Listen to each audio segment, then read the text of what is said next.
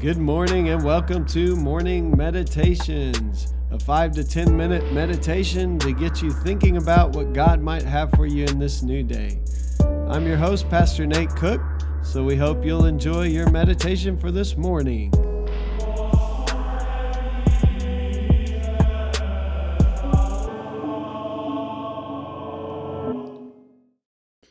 Hey, this is Pastor Nate, and this is your morning meditation. It is Tuesday, March the 8th, 2022. Today we are reading from Matthew chapter 7, verse 7 through 11.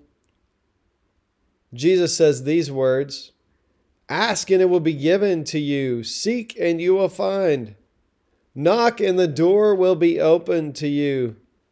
For everyone who asks receives, the one who seeks finds, and to the one who knocks the door will be opened. Which of you, if your son asks for bread, will give him a stone? Or if he asks for a fish, will give him a snake? If you then, though you are evil, know how to give good gifts to your children, how much more will your Father in heaven give good gifts to those who ask him?" Yeah, this is an interesting passage because I think we want to back away from it kind of instinctively. I was reading a little bit from N.T. Wright. He's a New Testament scholar, and he talks about how a lot of us pastors are a little bit hesitant to ask for things. Maybe we've been taught growing up that asking for things is selfish. And obviously sometimes it can be. If you're just continually asking for stuff for you without any regard for anybody else. For me as a pastor, asking people to give money at church, it's difficult because I watch so many televangelists and preachers ask for money and then get a whole bunch of money and then misuse it and kind of spend it all on themselves. And so people in our culture sometimes have just a little bit of distrust for pastoral figures because of that. So it can be hard for me to ask sometimes, even when I know there's needs at the church. If I really believe this will help someone out, it's not as hard to ask. But just to ask for things that I want, I'm kind of in that boat with N.T. Wright. I feel like sometimes, maybe is that just selfishness? And does God really even have time for that asking? And one of the things that N.T. Wright brings up as he talks about that is this idea that, first of all, God's not limited like we're limited. So my asking doesn't take away from someone else's asking. In other words, sometimes we'll think, with everything right now, let's say everything going on in the Ukraine, who am I to ask for these petty little things? We'll often reason like that. And that's because we think that God is limited like we're limited. If we get what we want, somehow other people won't be able to get what they need or what they want in their more desperate situations. And that's certainly understandable that we would not want to feel kind of selfish. But N.T. Wright points us back to this, if you can think of the ideal parent-child relationship, right? Like the father relationship that maybe you had always dreamed of if you don't have a father relationship that's super great, or just the parent that is this ideal parent. How much do they want their children to come to them with things and to ask for things? And in this kind of understanding, God wants to know about the small details in our lives. God is not bothered by those details, and God is not upset if we ask for things. In fact, Jesus says to ask for things, and they'll be given to us, and to seek, and we will find. I think the other reason why we kind of push back from this little passage is that we also just want to kind of hedge our bets in case things don't turn out the way we think when we ask, or it kind of seems like, did God actually come through? Did he actually answer me in that? And so it's this whole wrestling match of where does our faith fit into this whole thing?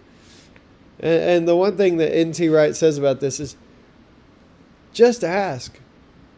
It does not bother God that we would ask. What God wants for us is to come to him with everything like we would this ideal parent, and to trust him with everything. and to ask believing that God really cares about us. It really cares about the needs in our lives. So in other words, it's better to ask than to not ask. And sure, as we grow in the faith, God is going to kind of fine-tune our hearts so that maybe we're asking for different things. But when we are getting started, even if we ask for the wrong things and we realize that maybe God withheld some things from us because they're not really in our good, then eventually God will even teach us that. The ultimate thing here that we want to see is that God wants our good. Jesus says here, a parent's not going to give their child a snake when they ask for a fish, or give them a stone when they ask for bread. Like ultimately what God wants is our good. And so we can ask confidently as God's children, knowing that God wants the very best for us. And so even if we don't get things exactly how we thought maybe we did when we ask, we realize that even in that, God is working things for our good. Even in the disappointments and the failures and the frustrations, if we just keep coming back and asking, eventually we'll begin to be fine-tuned to God's heart so that our asking may become a little different. It may become more in line with the kingdom of God and its values.